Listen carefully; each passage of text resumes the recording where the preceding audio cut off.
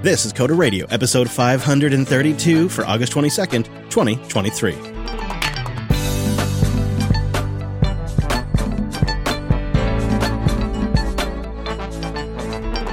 Hey friend, welcome back to Jupiter Broadcasting's weekly talk show, taking a pragmatic look at the art and the business of software development and the whole world of technology.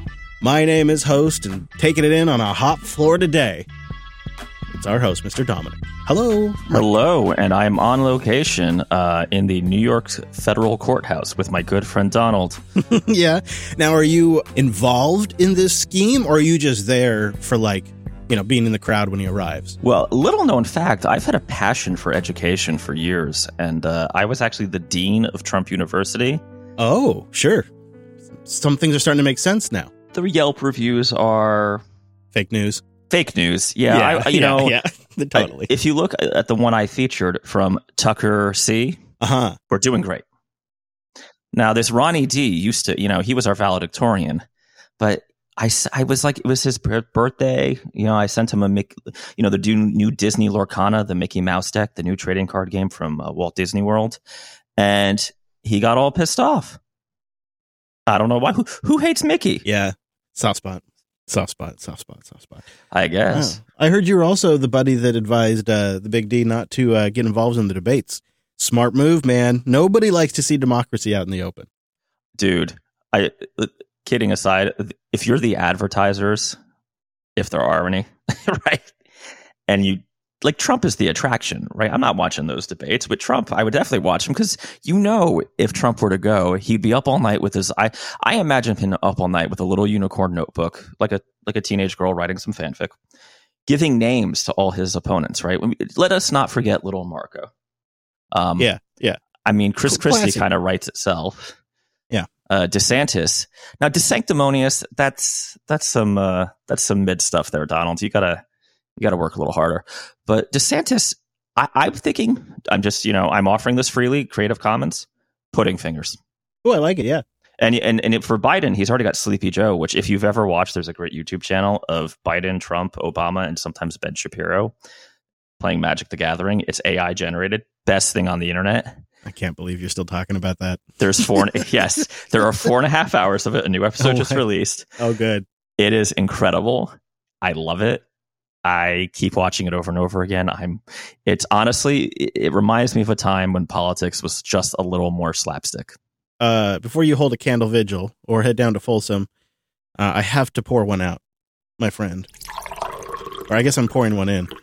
Microsoft has once again killed the Kinect. Is this like a Walking Dead situation?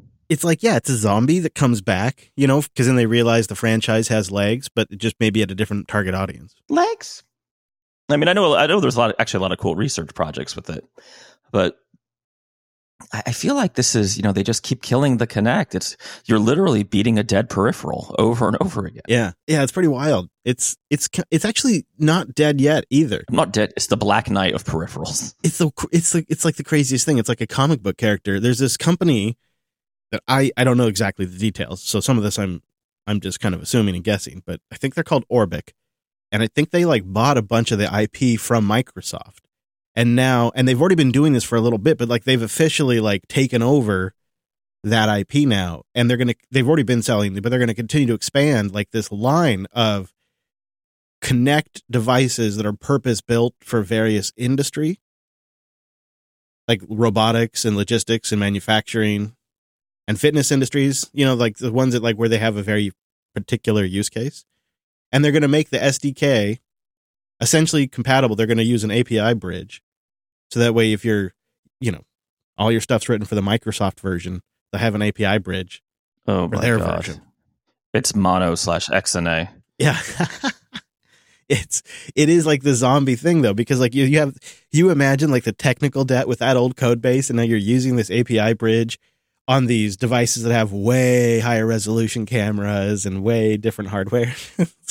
You know what, though? Technical debt, there's also value, right? In an enterprise industrial environment, this makes a ton of sense, and it's just not big enough of a market for Microsoft to give a crap about. But I actually kind of think this is a good thing if you care about this kind of technology.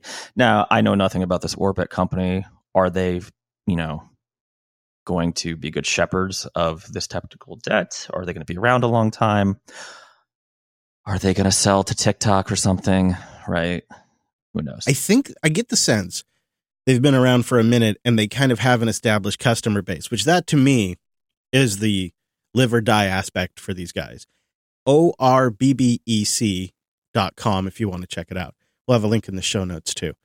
And so they've got like their big boy mega one for like large conference rooms, and they've got little mini ones, and they've got like a mid-size one. And it seems like the price ranges from like around $400 to over $1,000, depending on what you want to do. And then of course you got to write your own software for it. Yeah, but the people in this market are either hiring dev shops to write it for them, or they they're already have writing it. Yeah, they're not buying anything off the shelf. So this makes tons of sense. I can't tell you how many projects I've done where it's like, Jerry up a iPad or a Raspberry Pi, or more recently random Android tablets to make our weird industrial peripheral that we need, right? It seems like Microsoft just maybe missed the mark. We'll see if the Apple Vision Pro does lead an increase in development interest in VR situations. These devices would be such great companions for mapping rooms, creating 3D images of an environment that are very accurate, or perhaps working in conjunction with a VR headset. You know who should actually be the customer for these guys? The iRobot company, the Roomba company. Sure. Because this is a weird side story. So I have 2 Roombas, and I am very annoyed because a pal of mine has the Chinese version of that. I forgot the name of the company. And it is just objectively better. It doesn't smash into things all the time. It realizes that a cat is not a permanent object that it has to hide from forever. And they're probably both uploading floor maps to Chinese government-based shell companies. So what's the big deal? Oh, I can see one of the challenges is when I moved, I didn't realize you have to like tell the Roomba that you moved. Go figure it out, robot. For like a couple weeks, it's like, I don't. There's no more rooms in this house. I'm done. Like, what? It's over. But yeah, I mean, I would love a vacuum cleaner / floor mopper that was enabled with, basically the Kinect, right? Kinect technology. Yeah, they must have some sort of radar and whatnot in there, or LiDAR. But yeah, well, we're all going to get chips in our necks anyway soon. Okay. Well, we'll see about that. Hubcap85 contacted me on Matrix, and he wrote, "Hey guys, I'm a longtime listener. I'm a new dad who just lost a Web3 job. I want to say Chris was right about Bitcoin and all the other cryptocurrencies being VC money grabs, but now I'm facing a dilemma. Should I just get out of tech? The boom bust cycles are hard to ride, and I don't know if I can keep up with the constant changes and demands of the industry. I want to have a stable and fulfilling career that allows me to provide for my family and still enjoy life. So I have a question for you guys. What would you do for a living if it had to be outside of tech? Do you think you have any skills or passions that could translate into a different profession? I'm curious to hear your thoughts and advice. Thanks for the great show. Keep up the work. Sincerely, a delusioned coder from Nashville." Well, first of all, congratulations on the child. Yeah. I remember I was, in my very early 30s, or maybe just turned 30 when I had my first kid. It really made me rethink a lot of my work choices. Yep. I don't know. What would you do? If I had to do something out of tech, I mean, I'd probably still have tried to do something in radio or media, perhaps, because I was pretty into that from a really young age. It just never seemed viable for somebody who didn't have an in to the industry, so I just went on to tech. But I think if I had, if I just followed my very first passion, it might have been radio. But I don't know. It's a tough call because I fantasize more about something that I can really take my time, but also produces results like a barbecue restaurant or something like that, which would be ridiculous and hard, and I would suck at for many years. But I fantasize about something where I make a few things, I get really good at that, I kind of iterate on that over the years. Then I go home at the end of the day and I don't think about it much other than thinking about meat. But I think that's so far out because I don't really have any current skills that would translate to that, where something in communications would probably work. See, for mine, you don't need any skills. Oh? I would have been much more cautious in my college and early 20s and have gone into politics. Oh. I think given the idiots who are junior Republican congressmen right now, I would have wiped the floor with them. Boy, I never really thought about going into politics. That'd have been Yeah, interesting. what do you have to do? You have to understand things, be able to quickly come up with answers on the fly, Talk on your feet, right? yeah. Mm-hmm. And deny things that are incriminating. Know when to push the message, know when to bail. That's it. Right? Know what calls to take, what calls to decline. That would have been great. God, good thinking. The other thing that crossed my mind is if I had hindsight, I think a trade skill would have been really interesting to learn, like an electrician or something in the crafts. Oh, financially, that's amazing, right? Yeah, that would have been great. Or even like a technician to work, a mechanic or an RV technician. They're so in demand right now that if I was a qualified mechanic, I could go get a job. I know 2 shops I could go get a job from right now. And I wouldn't mind that kind of work either, I think. But I don't know. Maybe I only enjoy it because I do it as a hobby. But those are things that cross my mind, Hubcap, but I don't know about you. I don't know what you have skills with, but keep us posted. Let us know how that turns out for you. And yet again, congratulations. Just a really short follow-up. Because yay. Remember that horrible self-driving patent from Ford where they would seize your vehicle if you were late on payments? Well, Ford was granted the patent. Of course we don't know if they're going to use it. I think we have some idea. You think they will? I think they will. Yeah, I do too, actually. I hate to be such a cynic, but... not to hark on it, but my idiotic AT&T situation, right? If the rich company can just put the onus on you to prove that you're innocent, right? There will be cases where someone's car just drives itself away and the poor bastard has to prove to Ford Financial or whatever their, I may be conflating it with GM, but whatever their loan servicing division is, that they are not in fact late on their payments, right? It's gonna happen, and it's really stupid. I think they will too, because it's a solvable problem. It's actually easier than full self-driving because it just needs to be able to drive itself to a repo or to a dealership. There's Ford dealerships everywhere across the country, and there's lots of repo locations. So if it can manage some self-driving, it just has to get itself from A to B. And there'll probably be some situations where they can't do it, but there'll probably be a good percentage where they can. I have had the iPhone upgrade program since the iPhone 7. That's when Apple got me. And I just thought, I'm going to just do this. I'll keep up to date and I'll just get the phone every year. And for the most part, I've pretty much liked the program. However, with the last upgrade program, they put a different email address for my contact for certain information, not everything. And they put it on a different card. And so yesterday, I called them up to figure out what was going on because I'd noticed I'm only getting some communication. I haven't got an account balance. It's not on the card. It's supposed I'm going through the books. It's it's not in the right spot. And I had no idea what was going on. And I'm starting absolutely from zero. I don't even know my account number for this loan program because it's all done through the Apple Store app. They just, you go in a couple of nights before, you do your pre-order, they get it all queued up. And then when they open up the pre-orders, you just go in and hit buy. You don't really finalize any details or change anything at that point. And so I didn't even catch that they had made this change. So I eventually got on the phone with Capital One, the people that do the iPhone loan program, and discovered that they hadn't successfully been able to bill me for a couple of months and that I was just moments away from basically getting my credit completely ruined because they somehow got the wrong email address in this entire automated system. And I was about to be fed to the hounds and I had absolutely no idea it was going on. And I could only imagine something like that happening with my vehicle or something that I need to be able to, take care of my kids and get to work. These systems screw up constantly. And I'm never doing after this experience because I had to go, first of all, they started treating me like it just all of a sudden the tone changed. As soon as they realized that I had an account that had a negative balance or whatever you call it, a behind balance, the tone of the call got really hostile. They told me they're going to start recording it. They started referring to me as Mr. Fisher instead of Chris. And all this stuff just changed. And it's I felt like a criminal all of a sudden. Oh, yeah. And so I'm I paid the thing off and I'm done. I'm never doing the upgrade program again. Yeah. And also, do you really need a new phone every year? No, I don't think so. I don't think so either. Yeah. That's going to be a hard case for them to make this year. Hey, really quick. Meetup's coming up. Meetup.com/Jupiter Broadcasting. If you're in Berlin, Friday, September 8th, Berlin with Brent is back. Nextcloud conference is going on. There's a whole bunch going on around then, so go get the details. It's going to be at the Nextcloud offices, meetup.com/Jupiter Broadcasting on September 8th. Keep in mind, the meetup times can be in Pacific on the page because they just think that we're doing all our meetups in Seattle, I guess. They haven't really thought about the fact that you might want to host a meetup in a different time zone. So watch out for the time zone stuff. But details are at meetup.com/Jupiter Broadcasting. And then shortly after that, on Saturday, September 16th, I'm going to be in Spokane, Washington for an Eastern Washington meetup. I promised people a couple of years ago I would do this. I'm making good.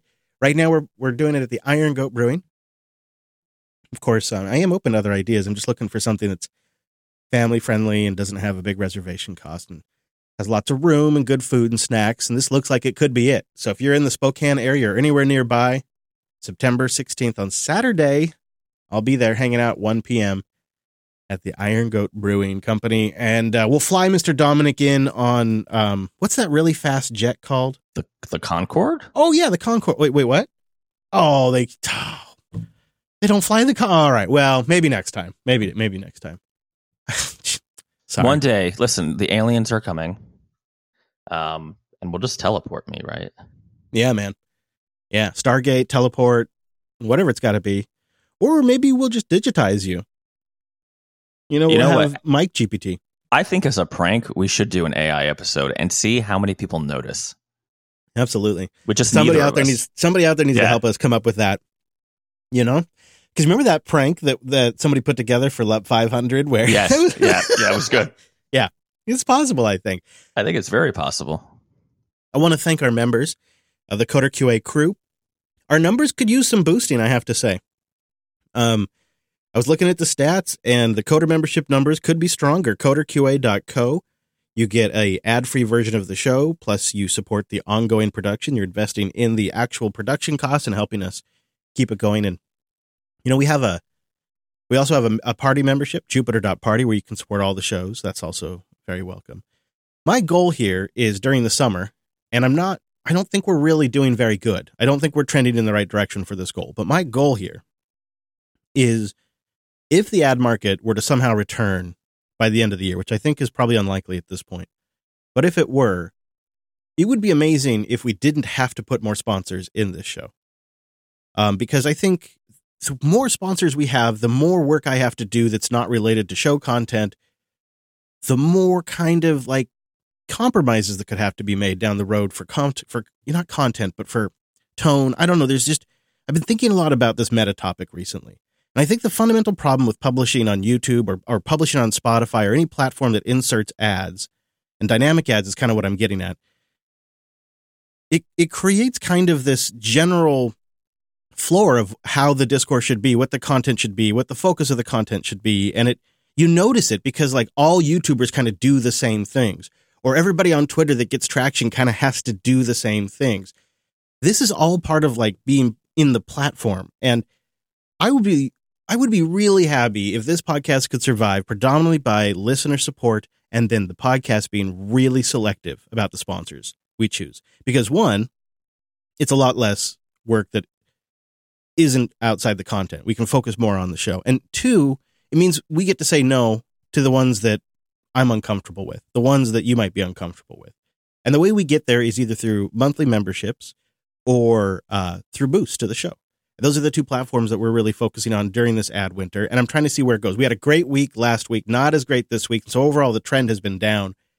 And so I don't know if this will work, but we're still trying it through this ad winter summer. And then we're going to kind of reevaluate in the fall, I think. Right. And if that doesn't work, we're just going to take online sports betting ads pretty soon. So could do, those dynamic ads. I was listening to a podcast that had a dynamic ad for a credit card in a different language. I had one that had an ad for like my local Honda dealer. I was like, how the hell? Oh yeah, man. You geotagged me? They do. Yes, they do. Yeah. I'm not one thing I will say that I would hate to go that dynamic ad route just because have you noticed on a lot of these shows, they're not like cut properly. Right. Like the personal view, you could tell they needed like another second to like naturally finish the sentence. But the way the dynamic ad insertion works, it's just like, and so that's why we're doing, and your local Honda dealer has some great financing options available. It's so jarring. It's so jarring. That's because the cutting is happening on the platform side. Well, it's programmatic, right? They're not, And cutting an MP3 precisely can be like when we do cuts, when we do programmatic cuts here at JB, we always do it from source FLAC files, and then we encode the result into an MP3. You know what? No robot will ever replace the glory, perfection, and artisanship that is Drew. That's very true. That's very true. And when you boost into the show, that's another way to support. Portion of that boost goes to Drew. It goes to the new podcasting developers. It goes to JB, of course. It also goes to the Podcast Index to help encourage and support the podcasting 2.0 ecosystem. We'll have the boost coming up later in the show. We have some great messages in there. So thank you, everybody who does support. And if you've been considering it, we'd love to see a few more people step up. We'll have links in the show notes for all of that. Mr. Dominic, you've been hitting your head against ChatGPT's programming limits, it sounds like. I mean, that's the tease you gave me, at least. Yeah, so I have a little bit of silicon bacon here. Oh, silicon bacon. Yikes. I don't know if I want to eat that, but smells surprisingly good. It's the finest out of Shenzhen. I think they so these articles have been popping up in my Artifact. Yes, I use the Artifact app. You can yell at me later. My Artifact feed that people are thinking that ChatGPT 4 has been significantly nerfed.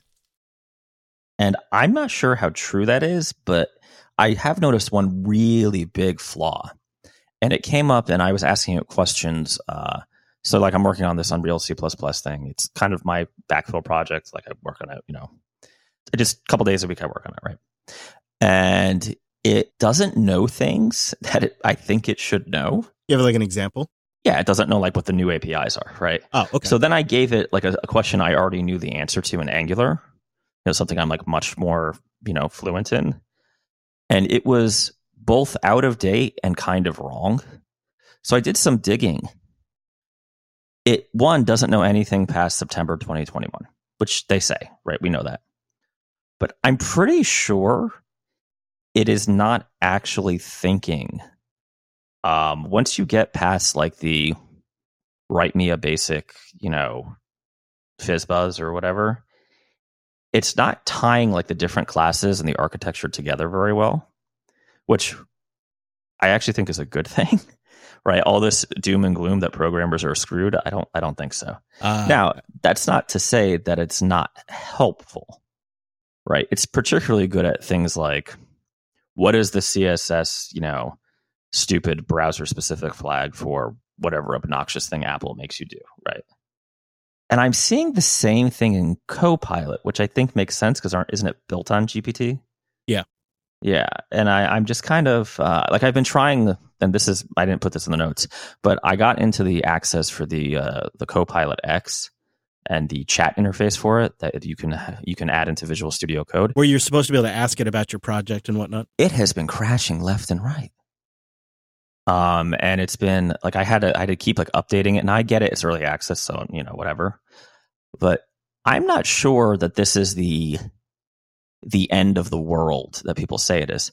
Now, I think it's going to help a lot of junior developers muddle through like Stack Overflow does. And that as a learning tool, I think it's good. Like, I mean, we've covered this before, but the hard limit of it, one, I swear it used to do more looking around for data than it does now.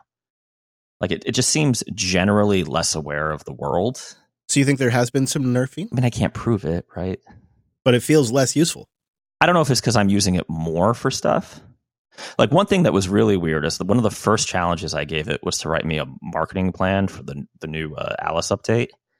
The first time I did it, when I first got into the ChatGPT 4 months ago, it wrote this really good, like I would have paid some consultant, $4,000 to write it. Now, and it referenced the Alice website and like copy off of my website. Now it says it can't reference the website. So I'm wondering if this is like some sort of switch they hit because of all the, Sarah Silverman suing them stuff, right? Like they're getting sued left and right for people allegedly stealing content. Or I don't know, right? This is a thing. I don't want to like put too much conspiracy juice into the water here, but it certainly seems like its pool of knowledge has become much shallower. Well, I'd like to know if the audience has noticed the same thing. That'd be an interesting little bit of data from you out there. I would say it would make sense that they would be more cautious and that they would stop pulling in as many different sites and that they would expect people to bring that data in through plugins now. Because then it's more implicit on your part or on the producer's part, wherever the website is, or the original source. So I could see them just playing it safe. I don't know, though. I can say it doesn't seem like it's gotten any better. That's my take, is that I've learned what all the ChatGPT based stuff is pretty good at and what it sucks at. And even the stuff that it's been traditionally good at, I sometimes get, like, I asked it one time to do something for me. And I said, could you redo it? And it completely changed all of the formatting for me. It changed everything about it and gave me a totally different output, which was totally unusable. And it just completely loses what I'm asking it sometimes still. So I think what it is we're just aware of the limits of this tool. But we're still hearing, like I was just on the live stream before the show, playing some Bloomberg clips where they're interviewing Satya and Sam Altman, and they're just going on about how it's going to change the world. Altman even says in this interview that if there is an AI apocalypse, I'm not kidding you, I'm not making this up, I am not exaggerating, he says, if there is an AI apocalypse, no preparing, no off-grid bunker with food, weapons, nothing you can do will save you from the AI apocalypse if it happens. He said that in this interview. All right. Come on. Isn't that just like marketing? Come on. That's why I think you and I are sitting here scratching our head going, well, wait a minute here. It just doesn't seem that it's not that maybe it's been nerfed. It's just that we're sort of becoming a little bit bored with it because it isn't improving. You know, this is bad. You know what that kind of talk reminds me of those late night Comedy Central male enhancement commercials. You know, your stuff is going to be so virile, so dangerous that watch you don't do any damage. Like, come on, that's bull. It's like the same macho marketing nonsense. Yeah, seriously, if it can't help me correctly cast F strings from Unity to the proper type of encoded string for it's not important, the details of what I'm doing, but to an NS string that is acceptable to iOS without screwing up the formatting, right? Then I don't think it's going to kill me or be able to. Like, it's just not, I literally Googled it and I found like some guy's blog who was like, oh yeah, you have to do this because, reasons, right? Like UTF formatting stuff. Good old Google. Have you seen all of the Twitter hype around Cursor this weekend? This is another one of these. So it's a VS Code fork that is hyper built around AI. And they're using GPT-4. One of the examples I saw that actually seemed kind of useful is I was watching this guy on YouTube, and he opens up his whole GitHub repository in this thing, and then he just tells it, hey, could you automatically generate a README for this? And it looks at everything, figures it all out, and generates a basic readme.md for his repo, which is kind of neat. It also claims that it can help heal your repository when you're halfway through a refactor. They claim that it can auto-fix errors when they show up in the terminal. People say that it's been pretty good here. I grabbed a couple of things people are saying. Alex McCaw on Twitter said, Cursor is the best product I've used in a while. I've asked it to write a README project for working on and analyze the code base. It worked the first time. Satigo on X said, I'm considering dropping Visual Code as my code editor. I never thought this was going to happen, but here we are. I'm trying Cursor, an AI-first code editor. Artificial intelligence is not a feature for them. It's the whole thing. If you like Visual Studio Code, you'll feel at home in Cursor, except AI is everywhere. Recommend you check them out. This is not a sponsored post. I mean, there's just a lot of hype around this Cursor. I downloaded it. They have an app image for Linux.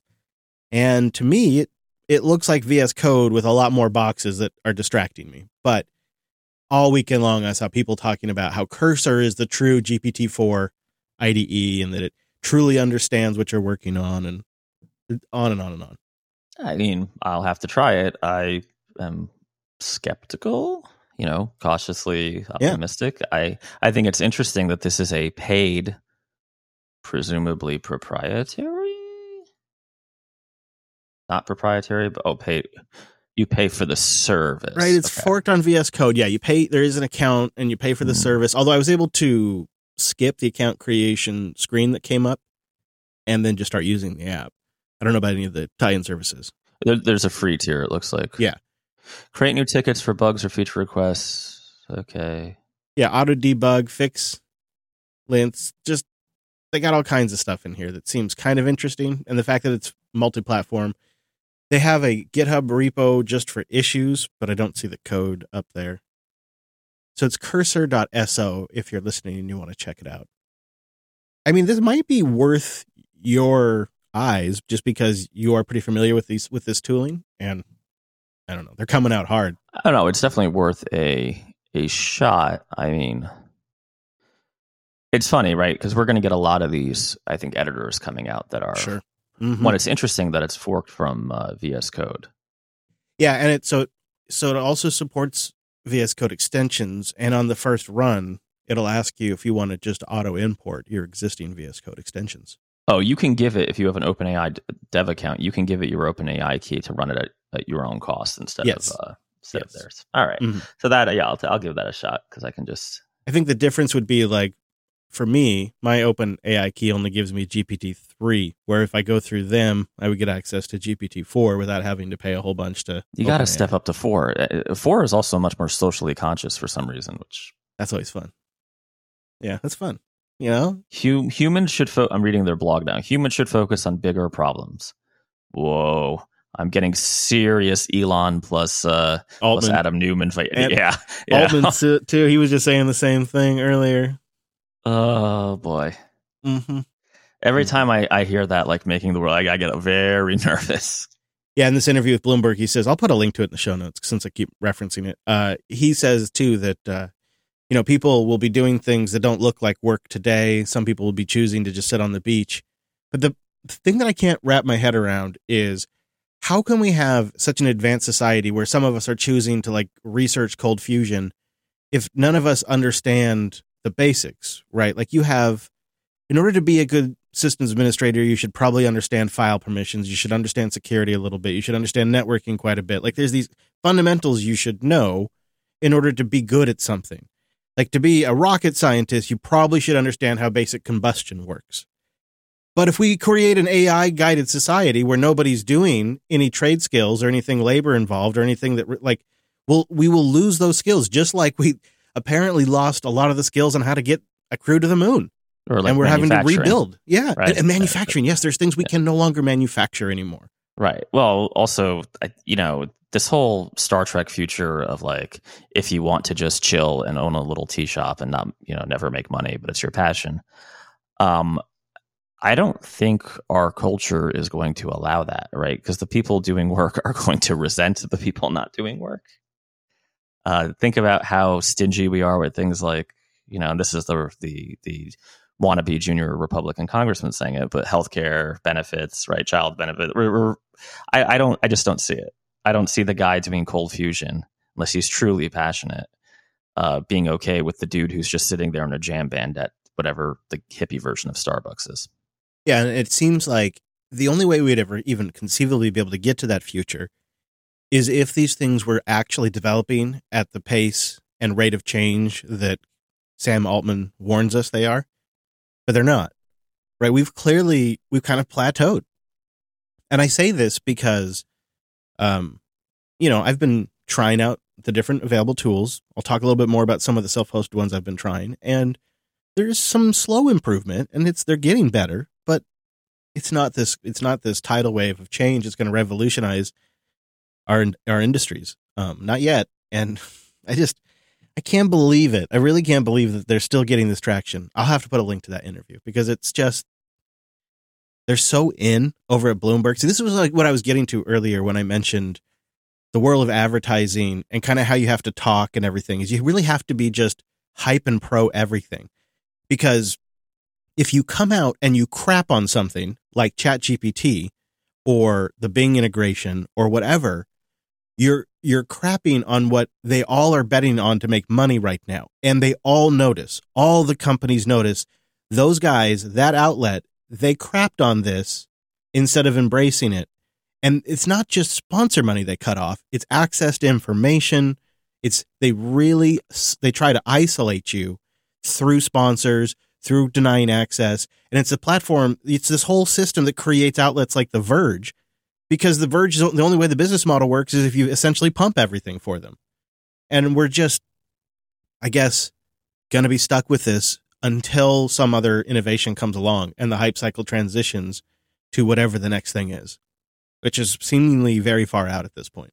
Yeah, and the other weird thing is like we're pre-regulating this stuff when I don't think it's as impressive as the marketing.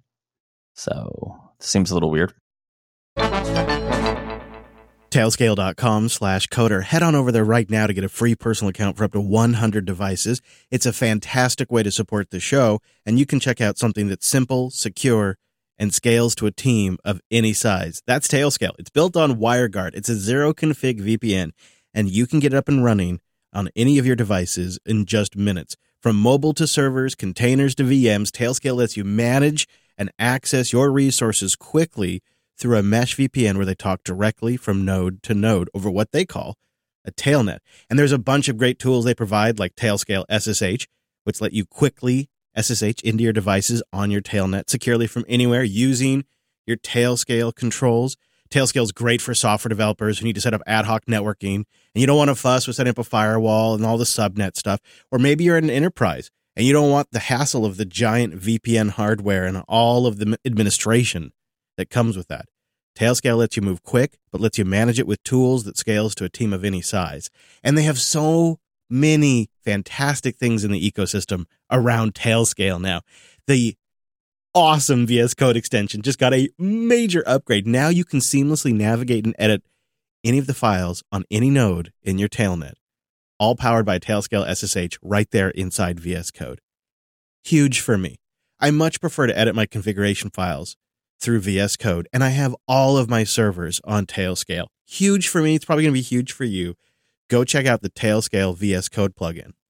There's lots of other nice features too, like Tailscale Send, which is kind of like AirDrop for all of your Tailnet devices. I also use Tailscale to help remote connect into my family machines, like my kids' computers, to do troubleshooting.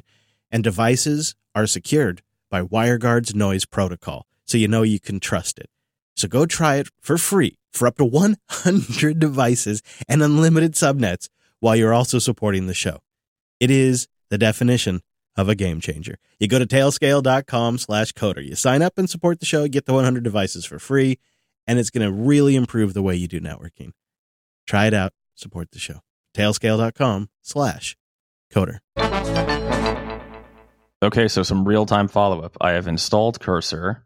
It just ran the import my extensions, thank you, from VS Code. I gave it my OpenAI key.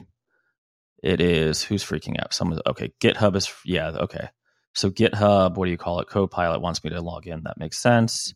But theoretically, I don't need to log in with Copilot, right? That's what I was thinking, because it asked me that too. I'm like, does it use both? I did not log into Copilot, but I thought about it. So let's try a real experiment here. Let's go. Will that work? Internal Alice. Okay, open. I know, Copilot, you hate it when you're not authorized, but just wait, my darling. Well, it even took my setting that I put the menu bar on the right instead of the left. Oh, that's nice. So it imported also some of your overall UI settings. I didn't even notice that. It doesn't seem to have. Is it because it's not big enough? Okay, I got to make that one. Okay, so they have a slightly different UI. All right. So can it run my little beautiful build stuff? Let's see. Let's do a build on the front end version of Alice that isn't out yet. Ooh, that works. Okay. It is. Huh? Okay, good. Which makes sense because that's a VS extension. Okay, so it says Command L to chat, Command K to generate. Should we chat? Yeah, let's try it. All right, so let's go. That's one of their big pitches, is that you can chat with your project. Make the constructor, take a optional chart data value as its input. Ooh. What you getting back? A code that oops. Okay. So return does not do what I think it does. Let's try that again. Make the constructor take an optional chart data as an input. Okay. I'm going to accept it. Okay, so it didn't notice the other constructor. So the TypeScript thing is correctly saying that that's wrong. But I will say, here I'm gonna throw it in the chat. Yeah. It's a little, I would say, very like what CodePilot might generate, kind of naive, doesn't actually validate the data itself, but maybe I should have told it that. But that is not crazy. I mean, that is, for just getting like a first run, I would probably take that. Yeah. Okay. Like I'd probably want to go a step further and make sure, because like the labels and data sets fields are required to actually render the graph. But yeah, pass the first test. That's the first. All right, so I'll give this a run. I'll run with this for a couple days. All right. Yeah, I'll try to remember to ask you about it next week. So you've been playing around with MetaGPT a little bit. I've also been playing around with a tool for a bit, but mine's a little different. Tell me about MetaGPT. This seems pretty neat. Yeah, MetaGPT is a little different. You first of all, you run it locally, so it reminds me a lot of the philosophy behind that old Mycroft AI. Yeah, if you remember that, I do. So I have it running on a very, very overworked DO droplet. It has this concept of different actors, so it spins up different AI agents that have the following roles: product manager, project manager, architect, and developer. And it basically, very Unixy, passes your request to each of them in succession down to the developer. Its strongest language is Python. So far, I've been able to do like trivial things with it, like little test cases. But it is, for those of you who are more in the I want to host everything myself vein, it's a pretty interesting option to look at, and it is very early days. So this is interesting. It's essentially filtering it down through different agents that have assumed roles, and then it's taking their output and providing it to the next agent in the line, and then I guess it's ultimately giving you something that's been filtered through all of them, and the end product is usable? Yes. Like trivial things are usable. Like if you're a comp sci student and you want to cheat some, get yourself a $10 Linode or DO droplet and you're good to go. Okay. Those kind of like, it doesn't understand like larger scale things. It doesn't, like in many of these things, it doesn't seem to understand how to look for like third-party APIs, right? It doesn't like get that yet, but it does know how to say, like, in theory, how would you generate like a REST API for this? Boy, that would be really powerful if it could eventually tie into, like your Kanban board or something like that, your calendar, things like that as well. Well, it feels like an open source project that's destined to get either, completely Sherlocked by some big company, or like the developers just get acquired. Yeah, I sort of feel like that about Surge, which is something I've been playing with, which is also a self-hosted app. What's kind of neat about this is everything is CPU optimized. So I throw it up on a high CPU Linode, and even there, it's still kind of slow because if you go the CPU route, you really need a lot of CPU cores. But what's neat about this is it essentially lets you throw all of the various large language models that are out there on the internet into this thing and tweak their settings and try out each one of them. And it even gives you a UI to just download them. So you don't even have to go out and find all of the different models. It'll give you an interface, and they're huge. It'll give you like the low memory, the large memory, and it has some of Facebook's more recent stuff, not the most recent, but it has a lot of that. And it has some of the open source ChatGPT stuff and the different models you can throw in there. And it's fun to play with them. And, it's good at basic questions. And then you try a different model and you can tweak the settings, and it gives you all of the knobs. None of the things that ChatGPT or Bard give you, all of the public stuff has been really kind of bolted down. The results are often better on the public services because they have just ginormous, inconceivable resources behind them, and they've also finely tuned them for generating the kind of answers people typically want. Whereas this, you have to fine tune yourself. But because you can run it on your own system, it's all essentially Docker based. And I think I got it up in minutes, and I'm pretty sure it's just Docker based. And it gives you that built-in access to all the other large language models you might want to try. It's such a fun experimental tool as long as you have some CPU cores. It's mostly written in Python. There's a little TypeScript in there and a few other things, but I'll put a link to it. It's called Surge, Serge, and it's large language models made easy.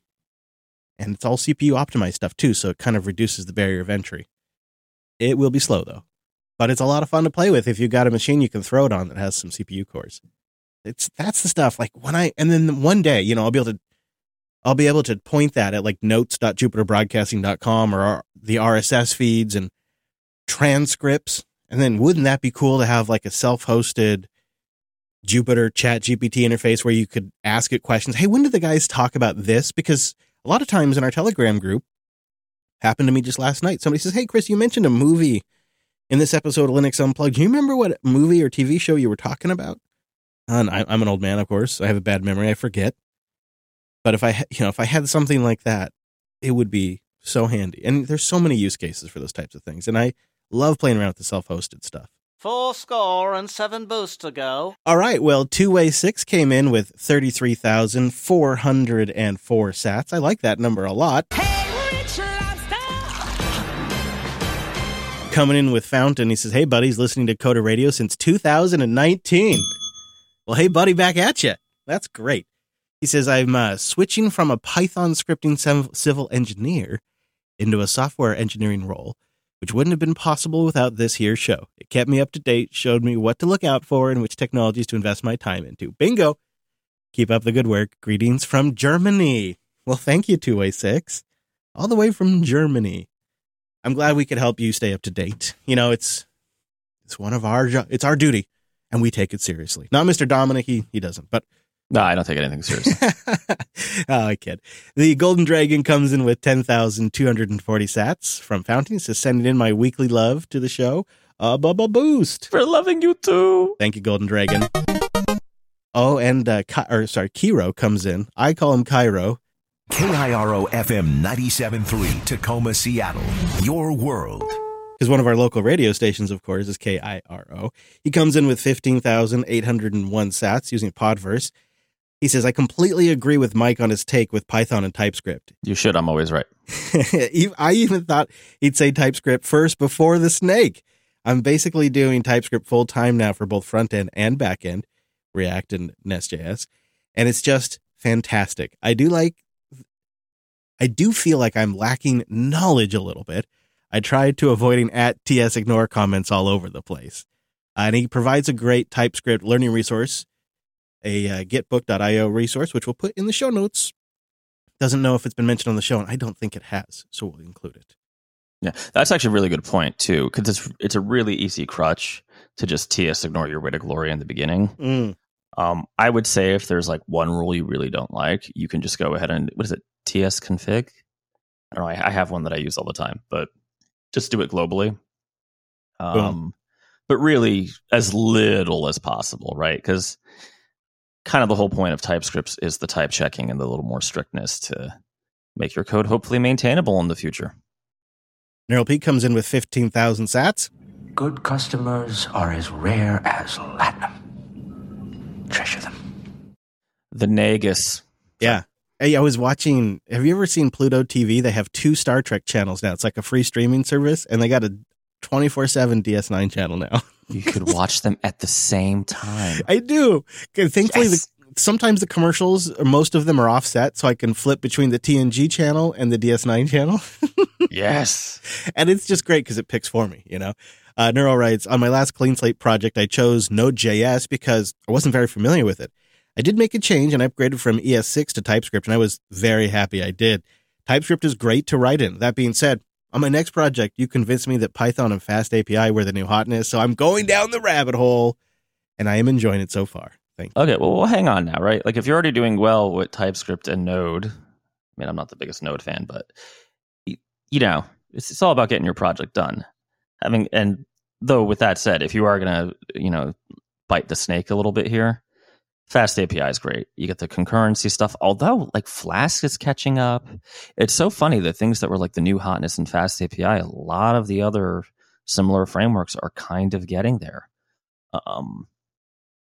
Yeah, and I would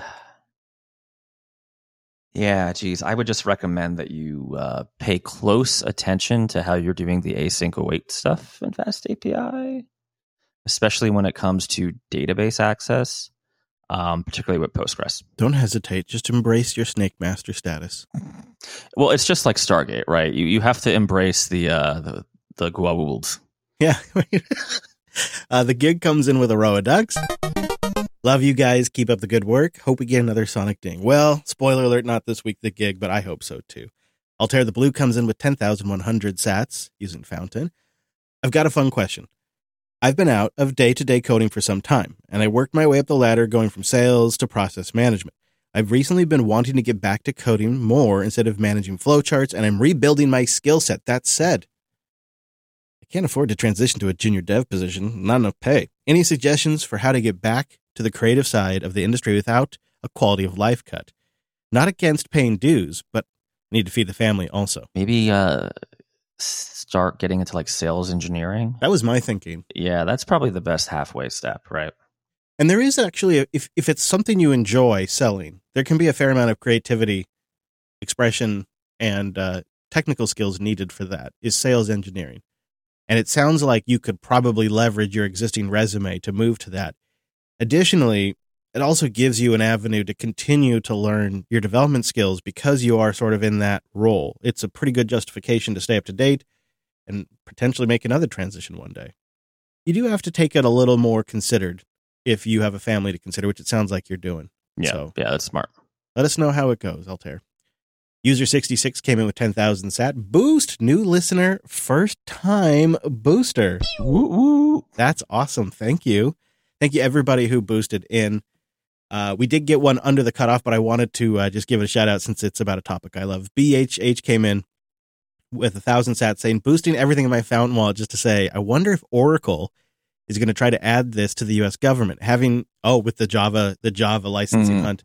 Having contracted now being a Fed myself, I know for a fact Java licensing is not in the contracts and it is used heavily. Well, let's hope it's that open JDK. Yeah, maybe Oracle does. You know, they build their case in the private sector for a while, and then they go after the public sector. There might be more sensitivity there, though, because they do have giant government contracts already. Great I point. bet they would come in a little more conciliatory. Although the government will end up paying. No, they're going to get that sweet, sweet Uncle Sam Social Security money. Well, and, when things tighten up, I think they're going to continue to tighten up into next year. Yeah, we got another year of this crap. Yeah, I think so. Although I'm already hearing whispers of people being like, gee, I do miss the old days. Can't we just like burr a little bit, run the printer a little? Well, you never know. Like, listen, we'll just have 2 crazy VC martinis. We can stop whenever we want. Right, just one more round. What's that? A full room of toner? Well, we might as well. All right. Shout out to Dave Jones, too, who sends in a weekly 10,000 sat boost. You're doing a good job. We had 9 boosters. Out of the tens of thousands of people that listen, 9 people boosted in 11 boosts across all of those. And we made 767,000 sats. We fell just short of that 200,000 sat goal. But if you've never considered boosting before, now could be your moment to step up and shine. And don't just leave it on the burden of these 9 boosters. Let's get a few more folks in there. You can get Alby. If you don't want to switch podcast apps, get Alby.com. Top it off directly. They got a couple of methods. Or you can just grab some sats using something like the Cash App or Strike. It's all on the Lightning Network. There's like a bajillion ways you can do it, but these are the ones I kind of recommend. You send those sats over to Alby. You go to the podcast index. That's podcastindex.org. Find Coda Radio. The boost is just embedded right there. It's really easy. We also have some links on our website. Or you can try out a podcast app that has all the 2.0 features. We're working on some cool experiments and new things for JB shows, so you might want to try it. A lot of these boosters, we're using a new podcast app at newpodcastapps.com. Go try it out. And of course, thank you to our members. We appreciate everything you do.